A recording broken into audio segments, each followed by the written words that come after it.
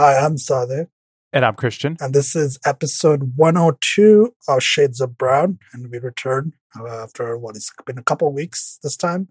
Yeah, I thought we were gonna have a hurricane hit Florida, and then it turns out we didn't have a hurricane hit Florida. It just kind of demolished the Bahamas, which is not good. Which is not good. Like, mind you, it was very bad for Bahamas. Like, definitely donate to anyone who's not the Red Cross. Fuck the Red Cross for the Bahamas, because they're absolutely fucked right now. But we over here got off pretty all right on it. So that's why nothing really happened last week. And on top of that too, all of like the good news came out this week, because there's a bunch of game stuff. Like, it definitely, like, I think that Nintendo Direct that we're going to talk about as well was like pretty last minute. It was like, oh yeah, there's gonna be one next week. And then I know Control was one that had a pretty good marketing cycle, but I know too there's Gears of War 5 had almost no marketing with it, so it's like kind of like a sleepy. It's like a sleepy game but these season. are good games, and I want to talk about. Let's start with that. Right, like we're doing games first. I'm going to start with Control, since you mentioned that Control. It is Remedy's latest game. Remedy is the studio that did Alan Wake. It did the Max Payne games. Right? It did Quantum Break I think Quantum Break was the one that I got, is the one that I started with. Like, it was my introduction to Remedy, which is probably not the greatest introduction, because I think Quantum Break was pretty rough. And from what I heard, on other podcasts is that development of that game was extremely troubled. Like, there was a lot of there were requirements for Microsoft, like it was like a Microsoft exclusive thing, right? And it had this weird format where they had like this TV show aspect of it, right? Well, so what happened is that there was originally going to be a TV show for it, and then funding for it fell through.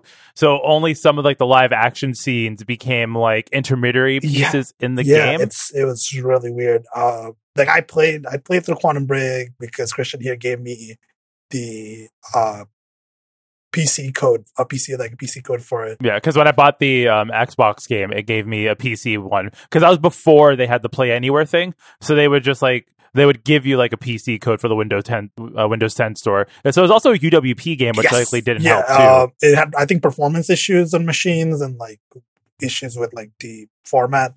The UWP format, and it was weird. The live action scenes look weird. They looked out of place because the game was running at 60 frames per second, and all of a sudden you'd like drop to like these 30 frames per second recorded video, or 29 frames or whatever recorded 24 frames. 24 frames. Yeah.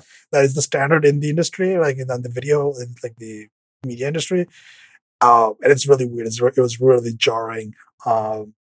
But a lot of the elements in Quantum Break were very interesting, like the story, like the way they did like the mechanics of moving around, moving between dimensions and all that sort of stuff. They sort of just like refined all those concepts and put that into their latest game, which is called Control. So. The 1,000-foot summary is that it's a game that revolves around the Federal Bureau of Control, a secret government agency that studies phenomenon which violate the laws of reality. So a lot of interdimensional travel, weird entities, they have things called objects of power, which are things that manifest in the world that are have this special properties. So you play as this woman called Jesse Faden. It's very Remedy, because it's the way they introduce her. It's this voiceover, and she's just talking, and she just walks into this building. And then you just start the game. That's the introduction to the game, and the architecture in this game. I'm gonna link a video, the Digital Founder video of this game, and you should just take a look at the brutalist gray, very gray and orange and red design, the visual design of it. It's very cool. From a mechanical standpoint, so far it's mostly a third person ability based shooter. Like there are abilities that you get. I'm not going to spoil them because I think the abilities it's kind of spoilery. But like so far, there have some abilities. You have these service weapon, which is your primary weapon. It is an object of power that it modifies its shapes, and it becomes different things. So that's also very cool. So that's Control. Like I played a few hours. I played yesterday. Played this morning. A few more hours. It's very cool. So Remedy games they have a very distinct style, right? And I don't think it's like a bad thing, but I know that's Remedy games are like you're either into it or you don't get it. And it's not like a bad thing, right? But there's just like it's a particular style of game design that I don't think that like fits it for everyone.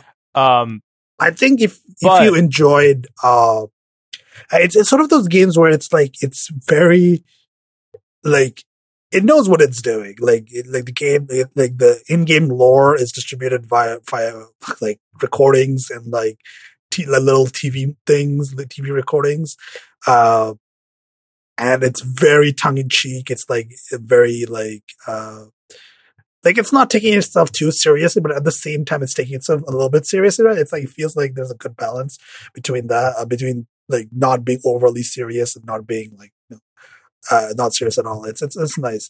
And yeah, stylistically, it's doing all the weird shit. It's Alan Wake. If you played Alan Wake and you liked Alan Wake, you probably like this one. It's good. Enjoying it so far. It's sort of like the world map. I should mention, like the structure of the game is like a Metroidvania style format, where you just wander around areas. You have to you have to get clearance to certain, like you have to find basically a key card to get to certain areas, stuff like that. The oldest house, as it's called. You talk to the board, etc. It's very like conspiracy theory esque. It's called, what is it called? SCP. I think SCP is what people are talking about. The developers have mentioned they're big SCP fans, so that's the. Also, I should mention one other thing. Facial animations are still very weird. Remedy's. So it hasn't gotten better from Quantum. It's Break? Slightly better. I think. It's hard to really remember, to be honest. But Remedy's Northline engine, right? Their proprietary engine, right? That they use. Like the main character is mocapped, so she's fine. But there are like these like other characters you talk to in the game, and it's a bit weird. It feels like their mouth movement is not properly synced with the voice, like the things they're saying. So it looks slightly weird. It's just not. It's a bit. It's not like the biggest deal, because honestly, it's like I'm still like it's not. It doesn't like detract from anything. But it's just the thing that you'll notice. It's I think it's a very Remedy thing at this point, is that their signature engine, I guess, defects or whatever you want to call them. Yeah, but the game looks amazing. It's because this one comes with RTX, yes, right? So RTX is NVIDIA's series of GPUs that have a proprietary ray tracing cores on them. So this game supports ray tracing on RTX GPU. So if you have RTX series GPU, you can turn on ray tracing, and Digital Foundry's video goes into this in a lot of detail. So I'm not gonna I haven't turned it on yet, so I can't really say for myself how it looks. But for what I've seen, this is probably one of the best ray tracing examples of ray tracing in like a AAA budget video game, right? It looks like it has significant detail enhancements, and like the lighting feels really good. The lighting is already like without ray tracing on, the lighting feels amazing, like really, really well done.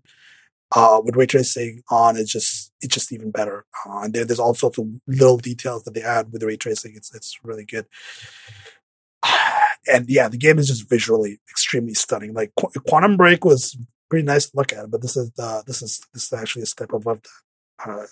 How's performance so far for you though? Because I know the Digital Foundry one, it's pretty tough to get it running at a consistent 60. I mentioned that I played it with ray tracing off. There are still some weird hitches sometimes. These are very not often, but they are noticeable. They are. I think it happens when you load into there's no loading screens when you go into new areas, but I think the game loads assets obviously when you go into new areas, and there's a slight hitch when this happens. Like you'll feel it, like it's a slight, it's just one frame will drop basically, 1 or 2 frames will drop. And Digital Foundry mentioned this. They mentioned this is only on the DirectX 12 version, and it's probably related to asset streaming or IO related. And so if you have slower IO, so if it's running on if it's running on on a hard drive, you probably notice that it's probably a longer frame drop. But on an SSD, it's 1 or 2 frames that drop. But otherwise, performance has been pretty damn good, even in sort of hectic fights. For me, anyway, my PC is absurd, so it's kind of hard to put it in perspective. But Digital Foundry said that it's you could get it running. It's a pretty good PC version, so that's good. The console versions are really good too. Actually, that's the other thing I should mention. The console versions on the base consoles are not good. So if you have the base Xbox One or the Xbox One S or the PS4, don't pick up this game yet because very bad frame drops. On the PS4, the base PS4, it is dropping to 14 FPS. It's bad. It's bad. Yeah, it's really bad. I wouldn't recommend it on anything other than Xbox One X or PS4 Pro. PS4 Pro is probably the best version, best console version of this game. But I would recommend waiting if you're planning on playing this on a console. Just wait because it's a little bit this. It feels like there's CPU related issues, the console CPUs are not able to keep up with the game, or there's some optimization issue with that. So yeah. Also on PC, I should mention this. I guess some people care, but it is only on the Epic Games Store. So that's a thing. This is the first game I actually bought on the Epic Games Store, so that's something. How do you feel about the Epic Games Store? Feature wise, it's not good, but honestly, I don't care. It's hard to for me to the game launches, I play it, I quit it, it does its thing. It's the same thing with Uplay. I don't it doesn't bother me as much. It's just I guess I've become habituated to the amount of launchers that we have. I don't care anymore. So already have 3 launches running right now. That's how it is. What's the PC gaming thing? Just have a bunch of launchers. I mean, but isn't that ideal? I don't know. I figured I get the argument as to why everyone wants something in Steam, but isn't the whole point of PC games for it to be an open marketplace anyways? Which means, naturally different launchers. I don't really have a problem. If you want a single store, go buy an Xbox, yeah, right? I mean, or buy a PS4. I don't have their Epic's store, and they have various legitimate complaints to make. There are features missing in the Epic store, a wish list, or a cart, a shopping cart, things like that. But as a launcher, it's fine. I guess it works. It downloads the games well. It doesn't have issues with that. I just launch it. It's fine. It updates. It does cloud saves. It does that. So it's all good. I don't have a problem with it being on Epic Games. I suppose some people do have a problem. They probably don't know.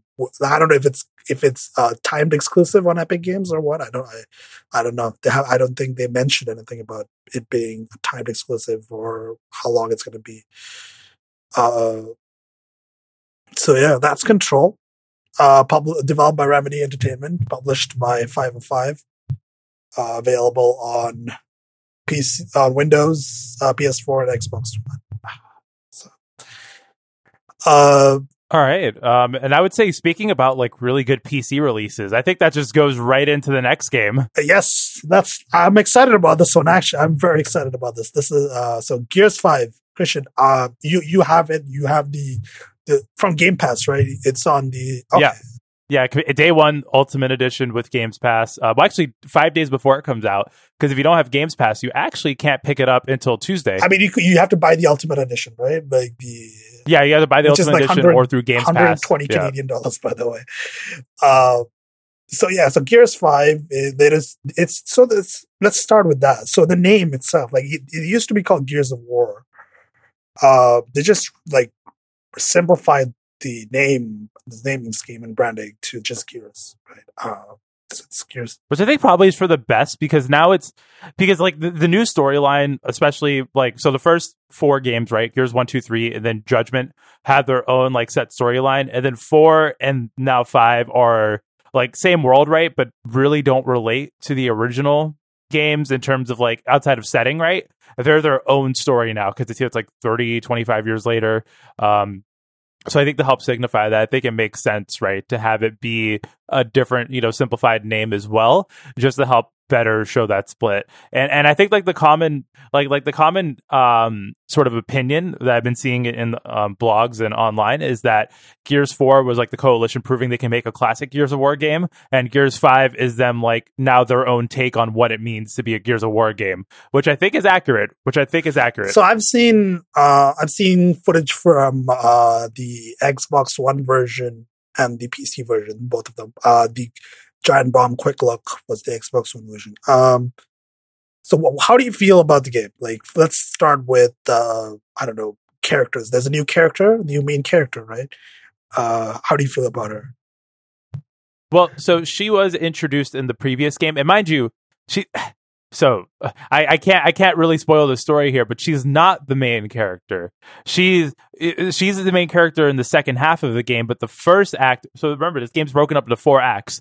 You play as JD in the first act, and then Kate later on, for various reasons that we don't need to get into. But there's different people you play as. So her as a character, I think that it's probably it was a good idea to make her be the center stage of the entire story, just based off of the cliffhanger ending of 4 and the fact that JD he's the son of the original protagonist from the original games, and he was written a little too closely, I think, like that original protagonist, and so you get something new with Kate. I've seen the footage I've seen is with Kate being played, and she seems interesting, and mechanically, it's still very Gears, but I feel like they refined a lot of elements, right? Like the yeah, absolutely. So mechanically, it's still third-person cover shooter, and I don't think there's anything wrong with the combat to begin with, but I think they just built upon that foundation, right, and added so much more to it.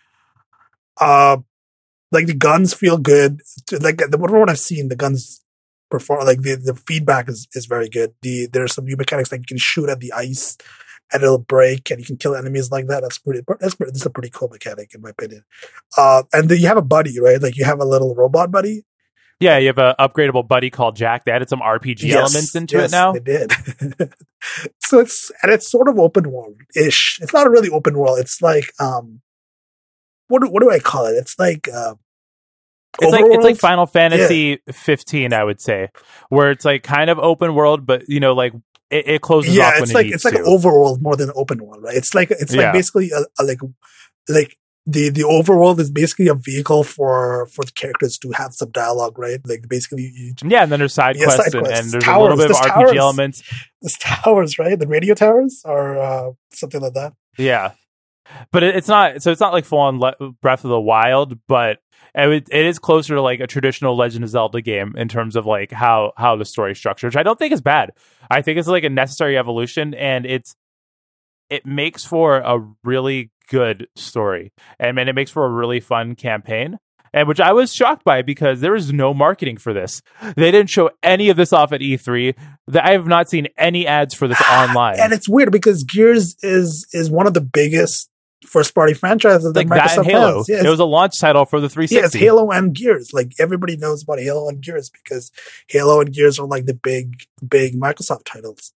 And there was basically no marketing. I didn't even know this was coming out this month until it just like arrived on YouTube channels. But I hope this sells, like, from a scene of, like, general gist of reviews, it's pretty good. Like, it's a pretty good game. It's a pretty good Gears game. People are enjoying it. It looks great, which is something I should, like, we should get into, like, the things about the accessibility functions. I think you mentioned this. The subtitling. So for the accessibility for it, it's pretty damn good for a couple of reasons. So you have subtitle options. You also have an option to change the font size in the game, which for some reason in the year of our Lord 2019 is still not something most games games allow. Yeah. So you could change the font size. You could also turn off the camera shake, which I know is something that you're going to turn off because you don't like it. I really like it. Really bothers me. It has bothered me like for a long time. Like I remember watching like gameplay of like Gears 4, and I'd be like, "Damn, the screen shake is bad." It's like I'm really bothered by it. It's annoying to me. It's like a personal pet peeve. So I'm glad I can turn that off, and you can turn it off for you can turn it off. There are a lot of options in there. Like there are like. This game is really well optimized for like the Digital Foundry video.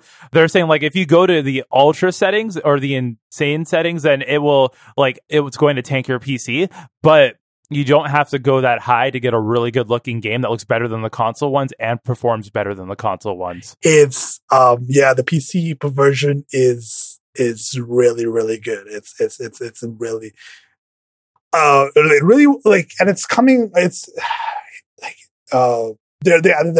this is an Unreal Engine game, right? So, and it's it's Unreal Engine 4. Unreal Engine 4. So it's using a bunch of Unreal Engine 4 features, which are really, really good. Like Digital Foundry video talks about it, and it looks amazing. Like the effects, the visual style, the detail. When you turn it up, like you can on PC, you can get a texture pack that is like higher res, right? Like it's higher fidelity. And that is that you can turn that on, but like you have to be careful because that increases VRAM usage significantly. It's like 6 gigs of VRAM usage on Ultra. It's pretty expensive. So it looks good. Performs really well on Xbox One and Xbox One X, right? You have the Xbox. Yeah, the One X. Xbox One runs at 30 frames per second, 1080p dynamic resolution. And then Xbox One X runs at 4K 60 frames per second with a dynamic resolution, with 1440p being the lowest it'll go. And I have not, like, it'll break a little bit, but it'll dip to like 55 in the most taxing situations. This game runs really well and looks amazing too. Like, this is genuinely, we could say it's, even though it is dynamic resolution, I'm still okay with calling this a 4K 60 game. Because it's always higher than, it's always 1440p at the lowest, but it gets reconstructed back up to 4K. So it looks amazing.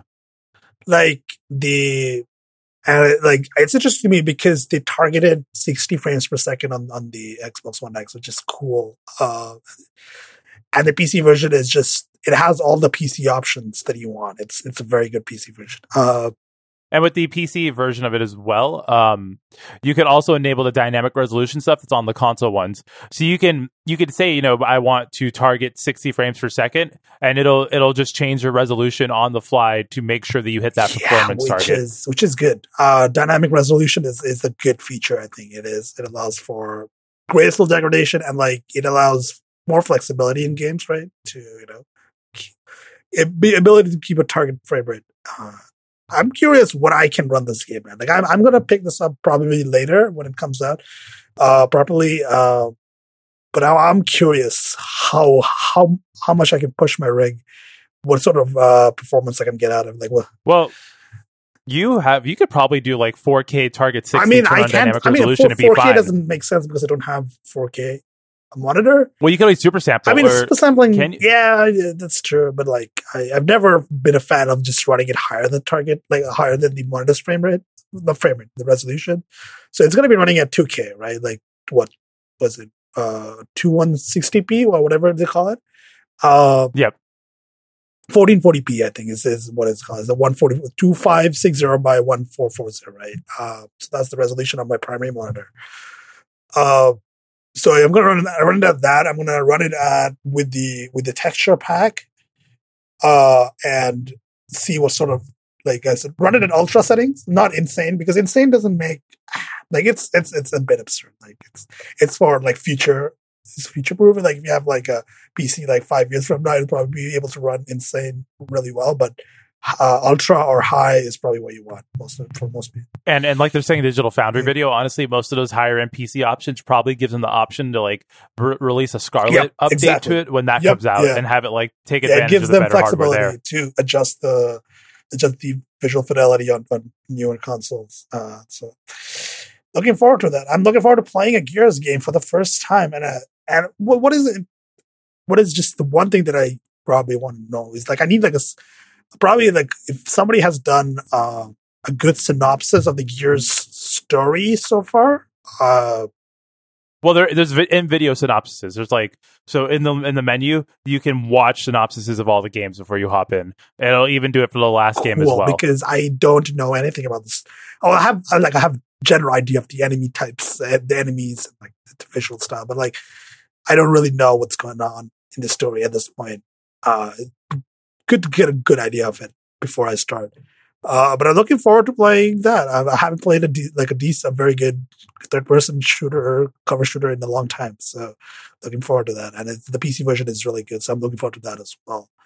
So that is Gears 5.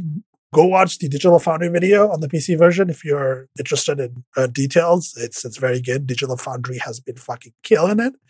I swear to God, Digital Foundry is one of my favorite channels on YouTube. I mean, you gotta, if y'all are listening, you gotta support their Patreon. Yeah, go support their Patreon. The work that they do is very good. They go into, and I feel like one of the things that I feel like their videos do is they don't, they're not like, they explain things, right? Like, and they show the visual differences, and it's not inaccessible to understand the concepts that they're talking about. And they do these tech spot videos where they explain various graphics techniques. Yeah, they had one on volumetric lighting a while back, and that one was really good. It was a really good explainer on what volumetric lighting is and how it works in games.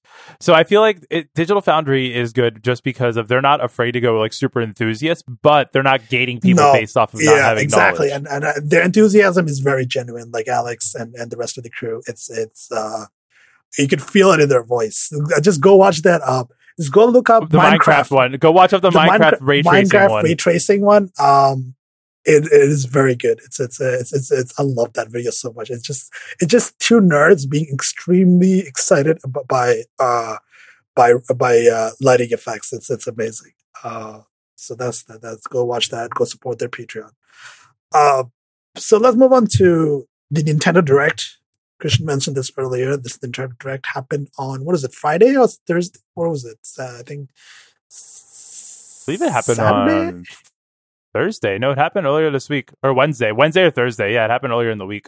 So the biggest thing that they started with, the first thing they started with was, Overwatch on Switch.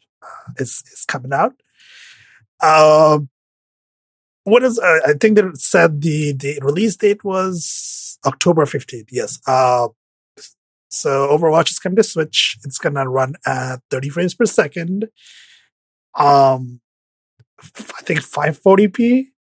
It's very 540p on portable, 900p on dock. Yeah, it's rough. It's going to have gyro controls like Splatoon, like you can move your console around to do various aiming stuff like you do in Splatoon, which is fine, which is actually good idea. So just I know you're salty because there's no Mag version yet. So let's get that out of the way.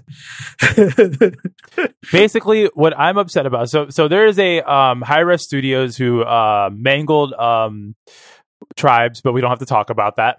But they have a Overwatch clone that's free to play called Paladins, and that game runs at 1080p 60 docked and 720p 60 portable on the Switch already.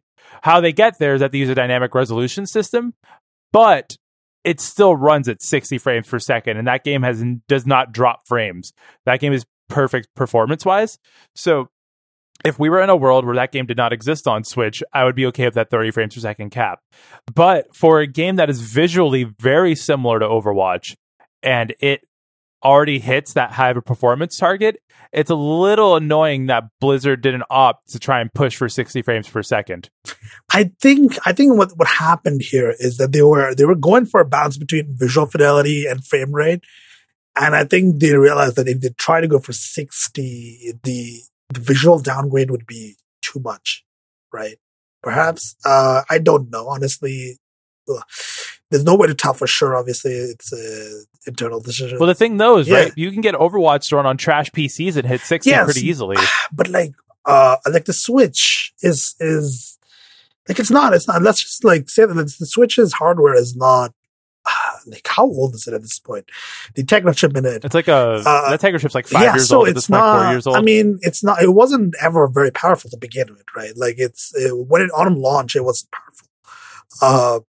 So I'm not like surprised that Overwatch is running at 30 frames per second. I think they're targeting a base level of visual fidelity that doesn't look like hot trash. And I think that's the concern here. Like, they don't want it to look like hot trash. And still perform at a reason. Like 30 frames per second is bad for Overwatch. It's a first person shooter, but it's also the Switch version of it. So I think, like, if you like, who's gonna play this? Like, if you already play Overwatch on console or PC, there's no compelling reason to buy this, right? Like, there's on the go. How are you gonna play this on the go? Tell me, please. What in your office? Like on your lunch break, you gotta understand the amount of like people who just buy Switches and rebuy games to play them when they're not home. Like that is much higher. I know so many people who do that. And it's not even like at my previous job. It was at like when I was up in Boston too, people would just have Switches, like even if it's shitty Wi-Fi, right? Like only me and you and like people on Mastodon probably care about their network performance and how that relates to their gaming. But like most people fucking tether to their phone and then just play Overwatch on that. The idea of that is bothering me a lot. But anyways, but you get what I mean, right? But like people just want to play it on the go. So like there's people are going to buy Overwatch for the Switch. Sure. But I think one thing that's concerning me is there's no cross-platform unlocks. Well, that's never been a thing, though, right? So you only get exclusives linked to your Blizzard account. Those will sync. But that's how it exists right now, right? So like skins, loot boxes and crates, whatever Blizzard calls them. I think they're called loot boxes in the game. Like the cosmetic unlocks. Yeah, cosmetic unlocks. So those have never transferred. Because if you have the PC version and like the PS4 version of Overwatch, it's never switched over. Only like account exclusive ones. So that doesn't surprise me at all. I mean, it is still very annoying, and I hope Blizzard would look into that, because if they have like cross progression, that's what Paladin does too. Paladin actually has crossplay between all console versions because they all run at 60 frames per second, and cross progression between all four: PC, PS4, Xbox One, and Switch. So your season ranking will move between all that. If Blizzard was to enable that, then Overwatch on the Switch would make more sense, because you can play on PC, right, and then hop into quick play or whatever if you're same friends list when you're on the go. Yeah, but you probably don't want to mix the ranked modes, because ranked, obviously, there's a significant... You can keep progression. That's what I'm saying, right? It's like if you've hit a certain rank, then that'll move. Not doing so. Like cross progression, I think is more important than cross play. I feel like cross play for Overwatch only makes sense like between Xbox and PS4, and that's it. PC should be by itself, and then Switch should be, if they ever made like an Overwatch for phones, like how Fortnite does it, right? Fortnite has mobile devices, so Switch, any phone devices, all of those are their own pool. Then Xbox and PS4 matchmake together by default, and then PC can hop into parties with Xbox and PS4 and Switch, but matchmaking is not that by default. So you can do custom lobbies between all four platforms, including phones, but you cannot, go ahead and matchmake with them by default. That makes sense. Cross play doesn't make sense, but cross platform unlocks and account, like basically the same account across platforms is what. So that's the big news. No Mac version. It's never going to happen. It's never going to happen. No Mac version. It's not going to happen. They but every Blizzard game's on Mac OS. Hearthstone's on there. Heroes of the Storm. WoW Classic is on there. Let's see what else. What else is on Mac OS? StarCraft. Yeah, no. I don't know. Like maybe there's some sort of engine deficiency. I don't know. This Bro, they ported it to Switch. Don't tell me there's no engine deficiency to get a metal port of it. You know for a fact too, right? One of these days, Overwatch is going to come to iPads, especially now that iOS 13 can support Xbox controllers.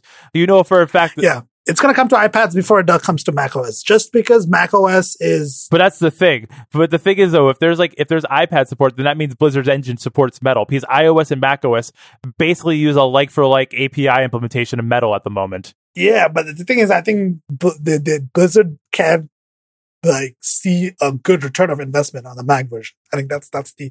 It's always about money. So just get that out of the way. It's just about they don't think a macOS version is going to get them enough revenue to be worth doing putting the developer time in to get a good metal, and not just getting developer time, is you have to maintain that version, and that's an additional cost. So they don't see the return of investment on macOS being enough to justify a macOS version. And that's my theory.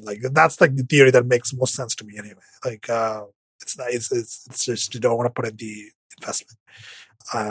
Come on, Jeff. I see Jeff you there. would probably love it, but it's probably not Jeff's decision. Right? Even if Jeff is this is probably a business decision to not do that, right? So if you listen to this podcast, I want you to make a new Twitter account, because you probably don't have one, and tweet at Jeff asking him for Overwatch on Mac. Because think about it like this. If you get a Mac port, you have a Linux port basically, right? If you port a game to Linux, you are 98% of the way there to getting a Mac port. Oh my God.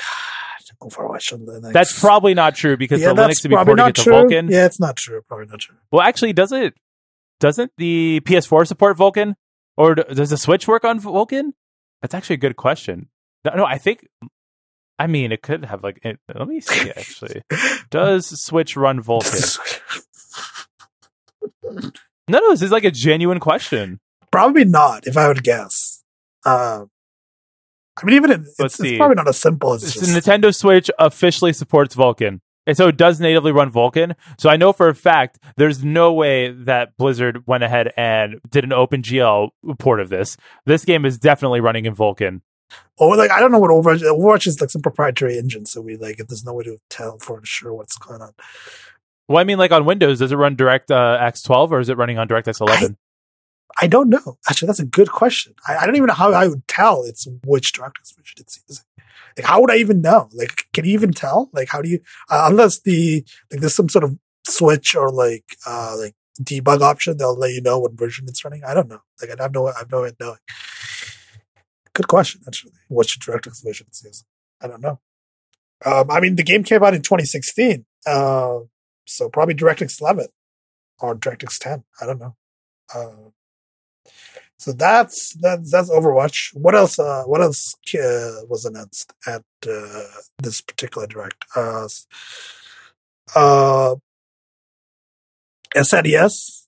Yep, SNES games are coming to the Switch via another virtual console sort of platform, just like how NES games came. And so this is the 17th time that Nintendo has sold us old games. You only get it as a part of being a Switch Online member. But you know, whatever. I'll play Super Metroid. The emulation's good enough. Literally don't care. I mean, so the games are good. I would recommend actually playing through Super Metroid. Super Metroid is a good game that you should play through. I mean, I'm not discrediting that. It's just that there is no hook. There's no appeal to me for these. It's clearly released for people who want to play, used to have an NES when they were a child, and they want to play NES games again, Super NES. That's what this is targeted towards. It's not for me, and that's what I recognize every time. So what first party games? So there is a Luigi's Mansion 3, Link's Awakening, and Pokemon Sword and Shield. So which one of these are you looking forward to? Which one of these is it Pokemon? Pokemon, probably. That new Zelda game, I'm probably not going to end up picking it up just because It looks like that's something I'll pick up when I have time for it. I'm not excited for it, right? That's like if I just want a game to play and I know like a good quality game, then I'll like do that. But it's not on my high priority list. You always got to get a Pokemon game when they come out because you have to support that machine of reselling you the same thing with different skins. Yeah, so let's talk about that. Like, what is the new shit? I am excited for my curry decks. I'm excited to make curry. Oh, right. There's cooking in it, right? There's a cooking thing, cooking mechanic. Yeah. Okay. Pokemon Cooking Mama edition. Oh my god, Nintendo. It's so bad. I mean, I fuck with it heavily, but it's just like, why Nintendo? But I mean, all Pokemon games always have their gimmicks like that. I mean, it's honestly, it's just a Pokemon game, and it's like going to be more open world. And I'll probably have more to say about it when I actually play it. Cool. It has some interesting looking characters. The new gym leaders. What is it? Nessa is like one of them. Like she looks cool. So that's. But I'm not like. I'm just like. I'm kind of over Pokemon, to be honest with you. I don't know if I'm like really gonna even buy this one. Fair. Well, like Animal Crossing for sure. Like Animal Crossing, absolutely day one purchase. Animal Crossing, day one purchase. Animal Crossing New Horizons. Set to like it got delayed to March 2020.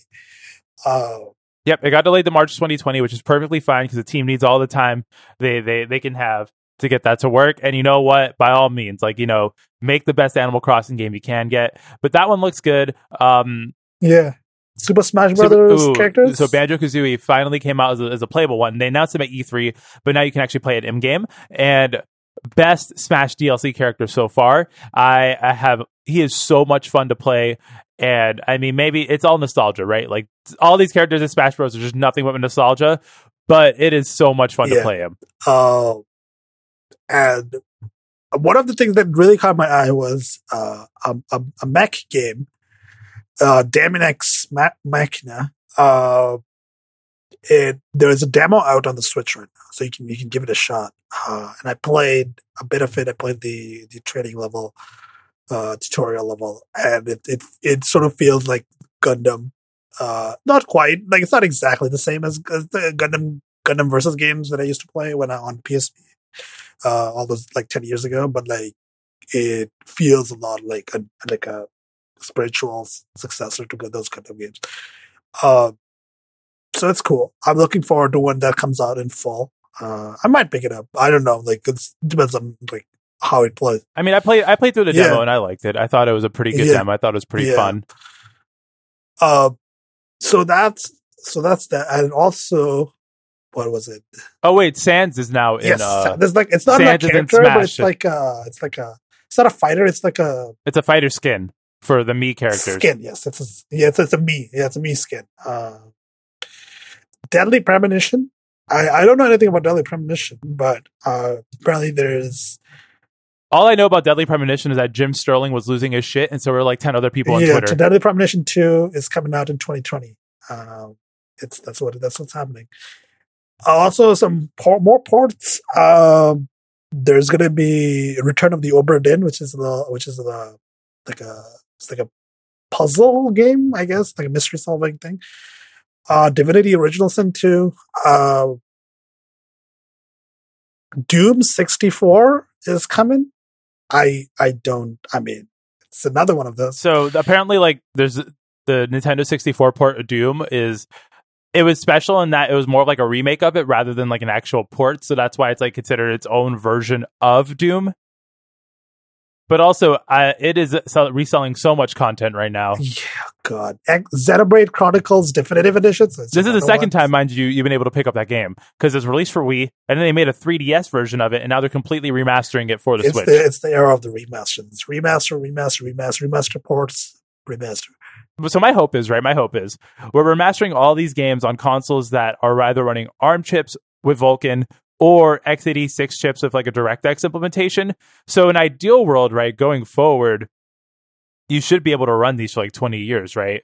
Like as long as x86 chips are still used in gaming PCs, like all these console versions should still be able to be ran on a PC somewhat. Because the PS4 kind of runs its own thing, but at this point, like the Xbox it's just a DirectX. It's just a Windows, very specialized Windows machine. Yeah. So yeah, like that's a good thing. Like, and also like it's not like I mean, people probably didn't play the Wii U version of Xenoblade Chronicles. Maybe they want to play when it comes out on Switch. Switch is popular. Yeah, it's not a bad thing that these ports are coming because there's always people who want to play these but never had the console at the time and they have a Switch now. They want to try that. So that's and I mean, honestly, too, when you think about it, like from like just like a pure programming and engineering challenge, I imagine it must be very fun to take like old code and try and get it to work again. Like it's a different kind of game development, right? Like that must be like a very because like so if you know the Final Fantasy 8 remaster that just came out, or is it Final Fantasy 9? I think it was the 9 or 8. The one with Squall in it. That one, they lost the original source code, so they had to decompile it to get it running again. Yeah, that's a trip. And on top of that, they had to give feature enhancements to a decompiled version of it. So like that's incredible. That's an incredible feat of engineering. I saw people on Twitter being like, "Well, I would have handled differently." And I'm like, if you're already decompiling something, like I'm okay getting a flaw, maybe not 100% true to life reimagining of it. Probably not. Yeah, I mean it's probably if they lost the source code. I mean it's difficult. Like it's a yeah. So people are like, oh, it doesn't run like the PS1 version. I'm like, well, imagine decompiling a PS1 game and then trying to get that to run. So they decompiled the PC version and then got it to work with modern GPU APIs. Yeah, that must have been an interesting project from a technical point of view. That's true. Like a lot of the, especially the older games from older consoles, like the SNES stuff. Like I mean, the SNES is like it's like an emulator.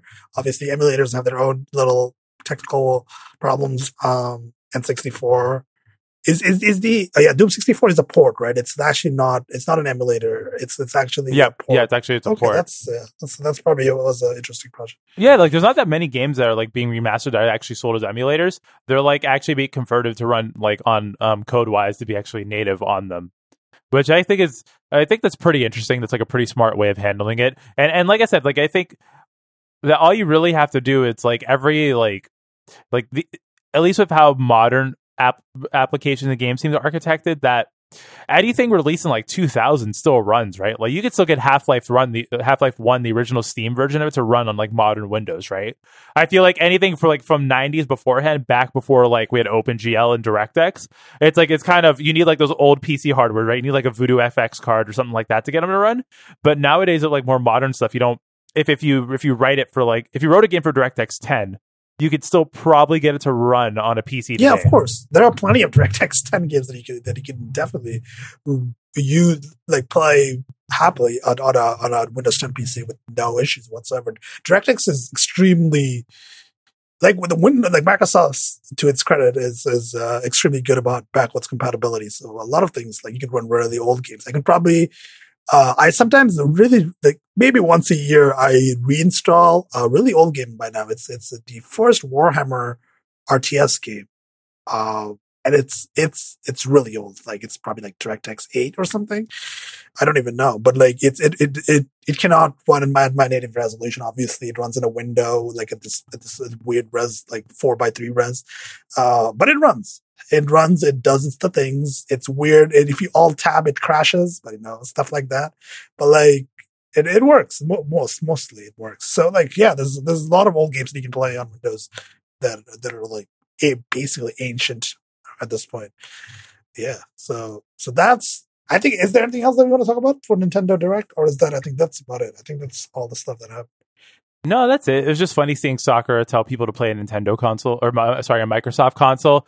He was like, yeah, you could play it on Xbox. Hold up. I want to talk about that. That bit was so fucking weird. It felt like Sakurai drank like 5 Red Bulls at once and then just recorded that segment. He was just looking like, he looked wired. Like he looked like he was on so much caffeine. Like it was incredible. Like, and there's a laugh track whenever he mentioned Xbox. I was just. No, that wasn't a laugh track. That was the people in the studio. That was the camera staff. Yeah, the camera staff. Actually, like, the people manning the cameras were the ones laughing. They just let Sakurai do whatever the fuck he wants, right? That's what must be in his employment contract. It's like, I can record videos while with like an audience that just laughs in the background. Like, I mean, it's fucking Sakurai. Like, yeah. He can do whatever also, the fuck he wants. Let the man sleep. Please, Sakurai, please sleep. For the love of God. I don't know. Does he like sleep in the office or something? Jesus. And he's like, yeah, we're gonna keep adding fighters to my Smash God. because it's like the only chance we'll ever get to do it. God, Sakurai would never rest. Apparently, Jesus. So let's move on. Our last topic of the day. Exciting. Well, I don't know if it's exciting. I don't know who's excited for it. Well, they're pretty excited for it. It's that time of the year. It's OS release time for mobile devices. So it's Android 10. It's out, and it's just Android 10. There is no dessert name. Google's now done with dessert names. And they have actually a pretty good reason for it. I know some people online are being like all sad about it, but it's like desserts are very culture specific.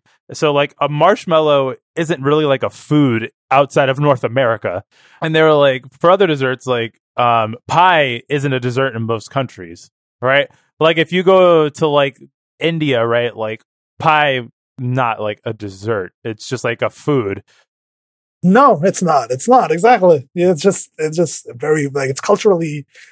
It's like hard to explain to people. Like some desserts are like very culture specific. So which I mean, like that is. I mean, it made sense to me. And lollipop is probably hard to pronounce in most languages that are not English. Yeah, that's probably true.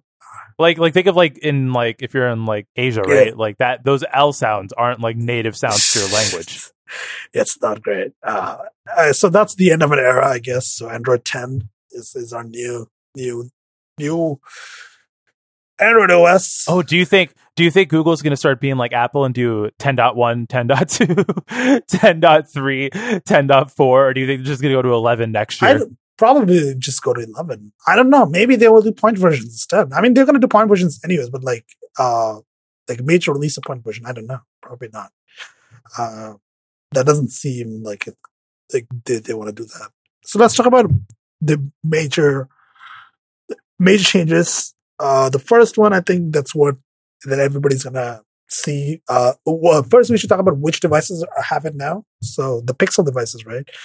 Which ones? Like the Pixel 2 and 3, right? Like the I'm not 100% sure which Pixel devices have. I know Pixel devices have them, so they were rolled out. So every Pixel but the Pixel 1, I believe, is getting it right now. Okay, so if you have any other of those phones, you will get the update. Yeah, also, your Pixel Book. Oh. If you have one of those, that's getting it. That's going to be running Android 10, so everyone update their Pixel Book. And for the 10 people who have it, yeah. For the 10 people who have it and are still using it. five of them, maybe. So let's talk about the biggest thing is gesture navigation, right? Like this is what it like. Is this like iOS basically? Right? Is this what's happening? They basically copied iOS now. This is 100% like iOS, except that if you slide in from the corners of the bottom, you get to the Google Assistant. But outside of that, it is a clone of iOS now. And mind you, that is the best way to do gesture navigation. So I don't believe that's an actual issue. No. I don't have a problem with that. It's just like they're redoing gestures. And then the thing about gestures, everybody mentions this, is they're not discoverable. Like there's nothing obvious about them, right? You just have to But they're forcing these gestures to now be like standard across Android on the board, right? So this gesture system is now being built into the Google Play agreement. So, in order to get certified for Google Play, you have to have your build of Android work a certain way. So they're forcing everyone to use this implementation of gestures. So no more Samsung doing some weird bullshit, right? Like that's no more back button being in the wrong spot. Oh, Jesus, Samsung. But yeah, like that's good. So and it's only on the Google launcher, right? Like what happened is that the some of the APIs for getting the navigation to work, they built it into the launcher just to get it like to be quicker for them to actually develop it, but they didn't spin it out into its own system library so other the launchers can take use of it, take advantage of the new gesture system. And because of that, it's only at the Google launcher right now, or those are like official built ones by the OEM partners. But they said they just ran out of time, and that's why you can't use a third-party launcher with it right now. So yeah, third-party launchers are one of the things that I'm like, that's one of the big things about Android that's like, I think is like a big feature that people love their custom and Android launchers, right? It's a big thing. So it feels a bit sharp shoddy to not have. But I guess, I mean, I don't use Android anymore, so I don't have like a stake in this. So yeah, well, like Project Mainline that's not a user facing thing, right? That's the next great journey to fix updates on Android, right? They have something called Apex. So it's like basically, so what Project Mainline is that think of it like this with Linux. Actually, I think Linux is probably the best way to look at it. When you are an apt-get update, right? Like your whole OS image isn't like a blob. You have system libraries that can be updated individually. So that's what Google's doing, is that through a package manager, i.e. the Play Store. However, though, it does not have to be the Play Store. It's just that for Google's own officially sanctioned updates, they come through the Play Store. But OEMs could, in a another world, set up a different repository for Apex their packages. Own repository, right. So, but at the moment, it's going through Google. But with that, you essentially your system updates for the media playback framework, right? That can be updated now through the Play Store and independent of any OEM update or any OEM action, right? Which I think is super nice good really for security benefits, right? Like it allows for if there's a vulnerability in like the media player framework, Google can update that and distribute that through the Apex system, and have that be updated without relying on carriers and the rest of it. This is a continuation of what happened last year. It was Treble, right? Now Mainline. It's just more. Yep, it's just more breaking out of the OS. Basically giving Google the ability to update shit out of basically giving Google the ability to update more parts of the OS by themselves instead of relying on third parties, which isn't a bad thing. I mean, it does go into kind of the area of we're not giving Google too much control, but I think in this specific condition, just for the security benefits you get from it, it's worthwhile to have it. Yeah, especially for these low-level frameworks and vulnerabilities. It's just security on Android is just already a bit of a questionable thing if you don't have a Pixel device, and that's so also new notification panel features. You get new priority notification buckets. I every time I read anything about new updates to Android's notification stuff, I'm just very jealous, honestly. You just cry in I'm iOS. Just God, I wish I had this shit on iOS.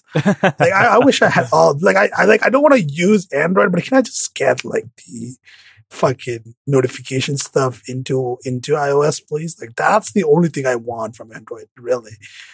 Honestly, just give me that and I'm good.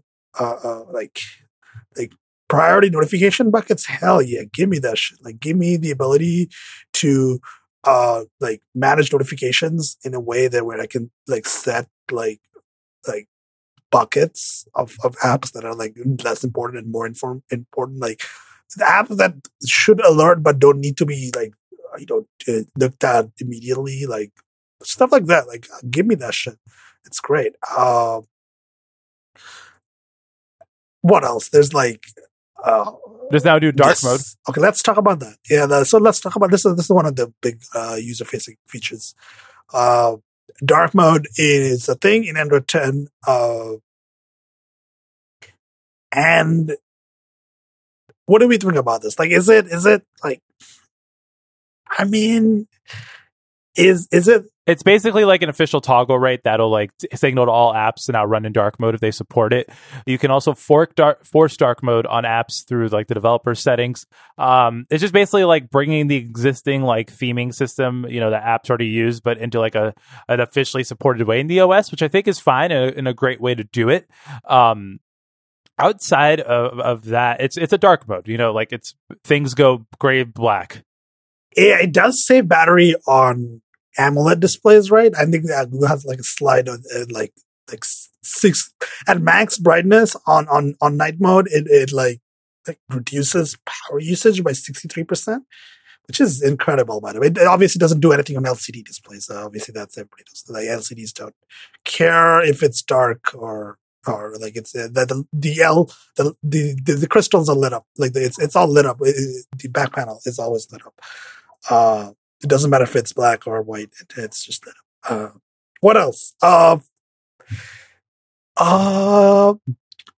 There's now the privacy updates as well, where they're essentially, for better here, copying iOS and the model that, say, for like location, for microphone, you can now tell apps to only use them when they're running, and then when they're not running, it can no longer access it. Android is also introducing a new scoped permissions model for storage, so you can no longer give apps blanket access to the entire storage. However, there's still a legacy API that's still supported, but starting with next year's release, the new scope storage API is going to be required. All right, that's good. This is all good. Like this is good. Like I mean, from my perspective, this is good.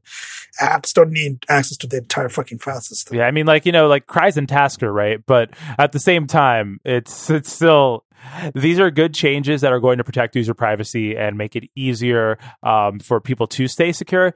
And so as a whole, I think Android 10 is like a really great update, and I think that Google's now starting to. Google, it might have taken them too long, but I think we mentioned this when we talked about Pi last year, that the changes that Google are making are architecturally substantial to how Android is built, and is laying a foundation for it to actually be like a core OS that is reliable and doesn't run like trash.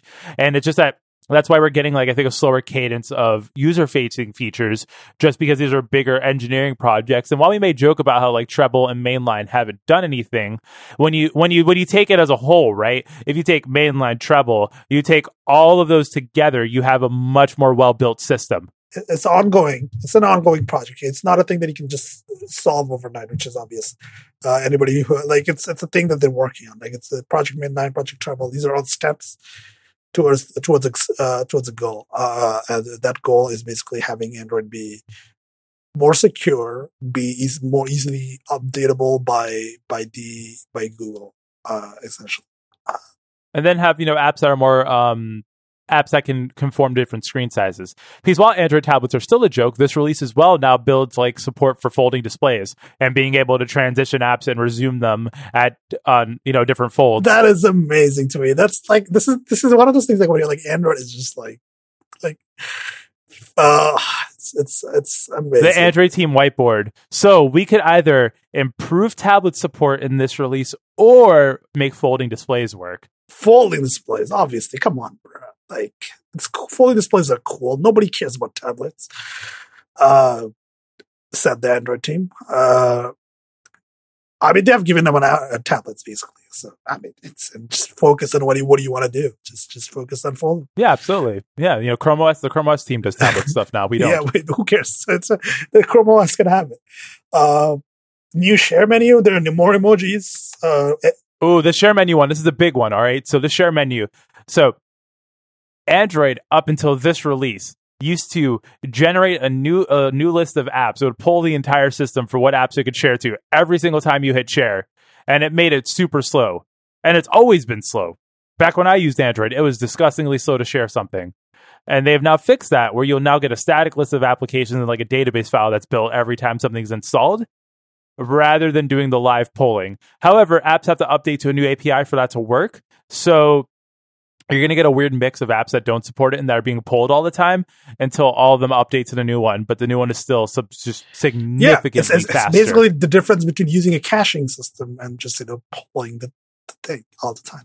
Yeah, who would have thought using caching system would make things faster? Like, amazing, incredible.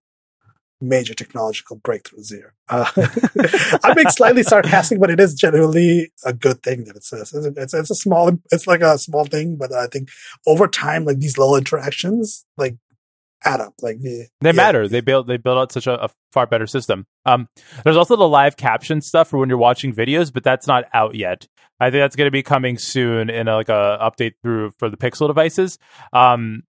What else is there? There's a new smart reply stuff. I think we talked about notifications. Storage encryption it's called Adientum, right? Like it's new. So it's the new storage encryption system for those shitty, like cheapo, lower end Qualcomm 200X series and those MediaTek processors that don't support encryption on the chipset level. So it's able to give you actual full disk, full encryption. Yeah, full disk encryption. Yeah. That's in good, a software only solution. This is good. This is good. So that's it. That's about it. I think most of the stuff is like, as you mentioned, architectural changes in the back end. You can't really, like, it's not user facing. Dark mode and the notification stuff is probably the most obvious. And I think what else do we have here? Oh, they have like the new dual boot stuff too. I mean, that's also like kind of like an architectural thing. Like, it doesn't matter to most users, right? Obviously, like, it's not, you're not going to. But it just helps doing. It's like how Chrome OS system updates, right? Because Chrome OS has always been like, we're going to download a new OS image and we're going to migrate your data, but boot you into that new OS image. Yeah, it's kind of from a technical perspective, it's very cool, right? You're just like switching OS images, right? It's very cool. Like from a technical perspective, it's a very cool idea.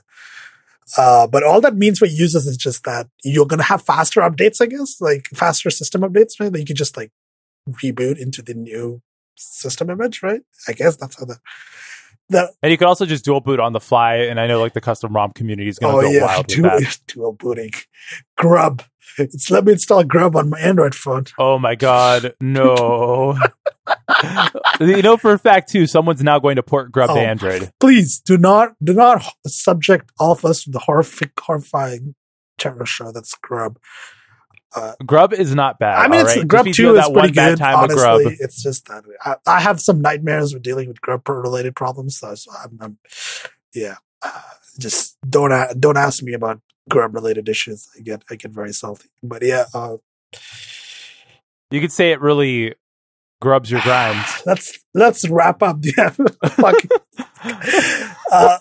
Wrap up this fucking show. You can find us at twoshadesoфbrown.com. The show notes are going to be there. The contact email address is contact@twoshadesoфbrown.com. You can find me on Mastodon at staticsafe at mastodon.zombocloud.com. And Christian, where can people find you? Y'all can find me at Josephine at 10forward.social. You could also find my website, which is josephine.website online. And please feel free to @ me with your spicy takes about Android 10 or your spicy takes about Animal Crossing. It's either Android or Animal Crossing. Pick one. Only those two are acceptable options. That's great. With that, goodbye. Bye.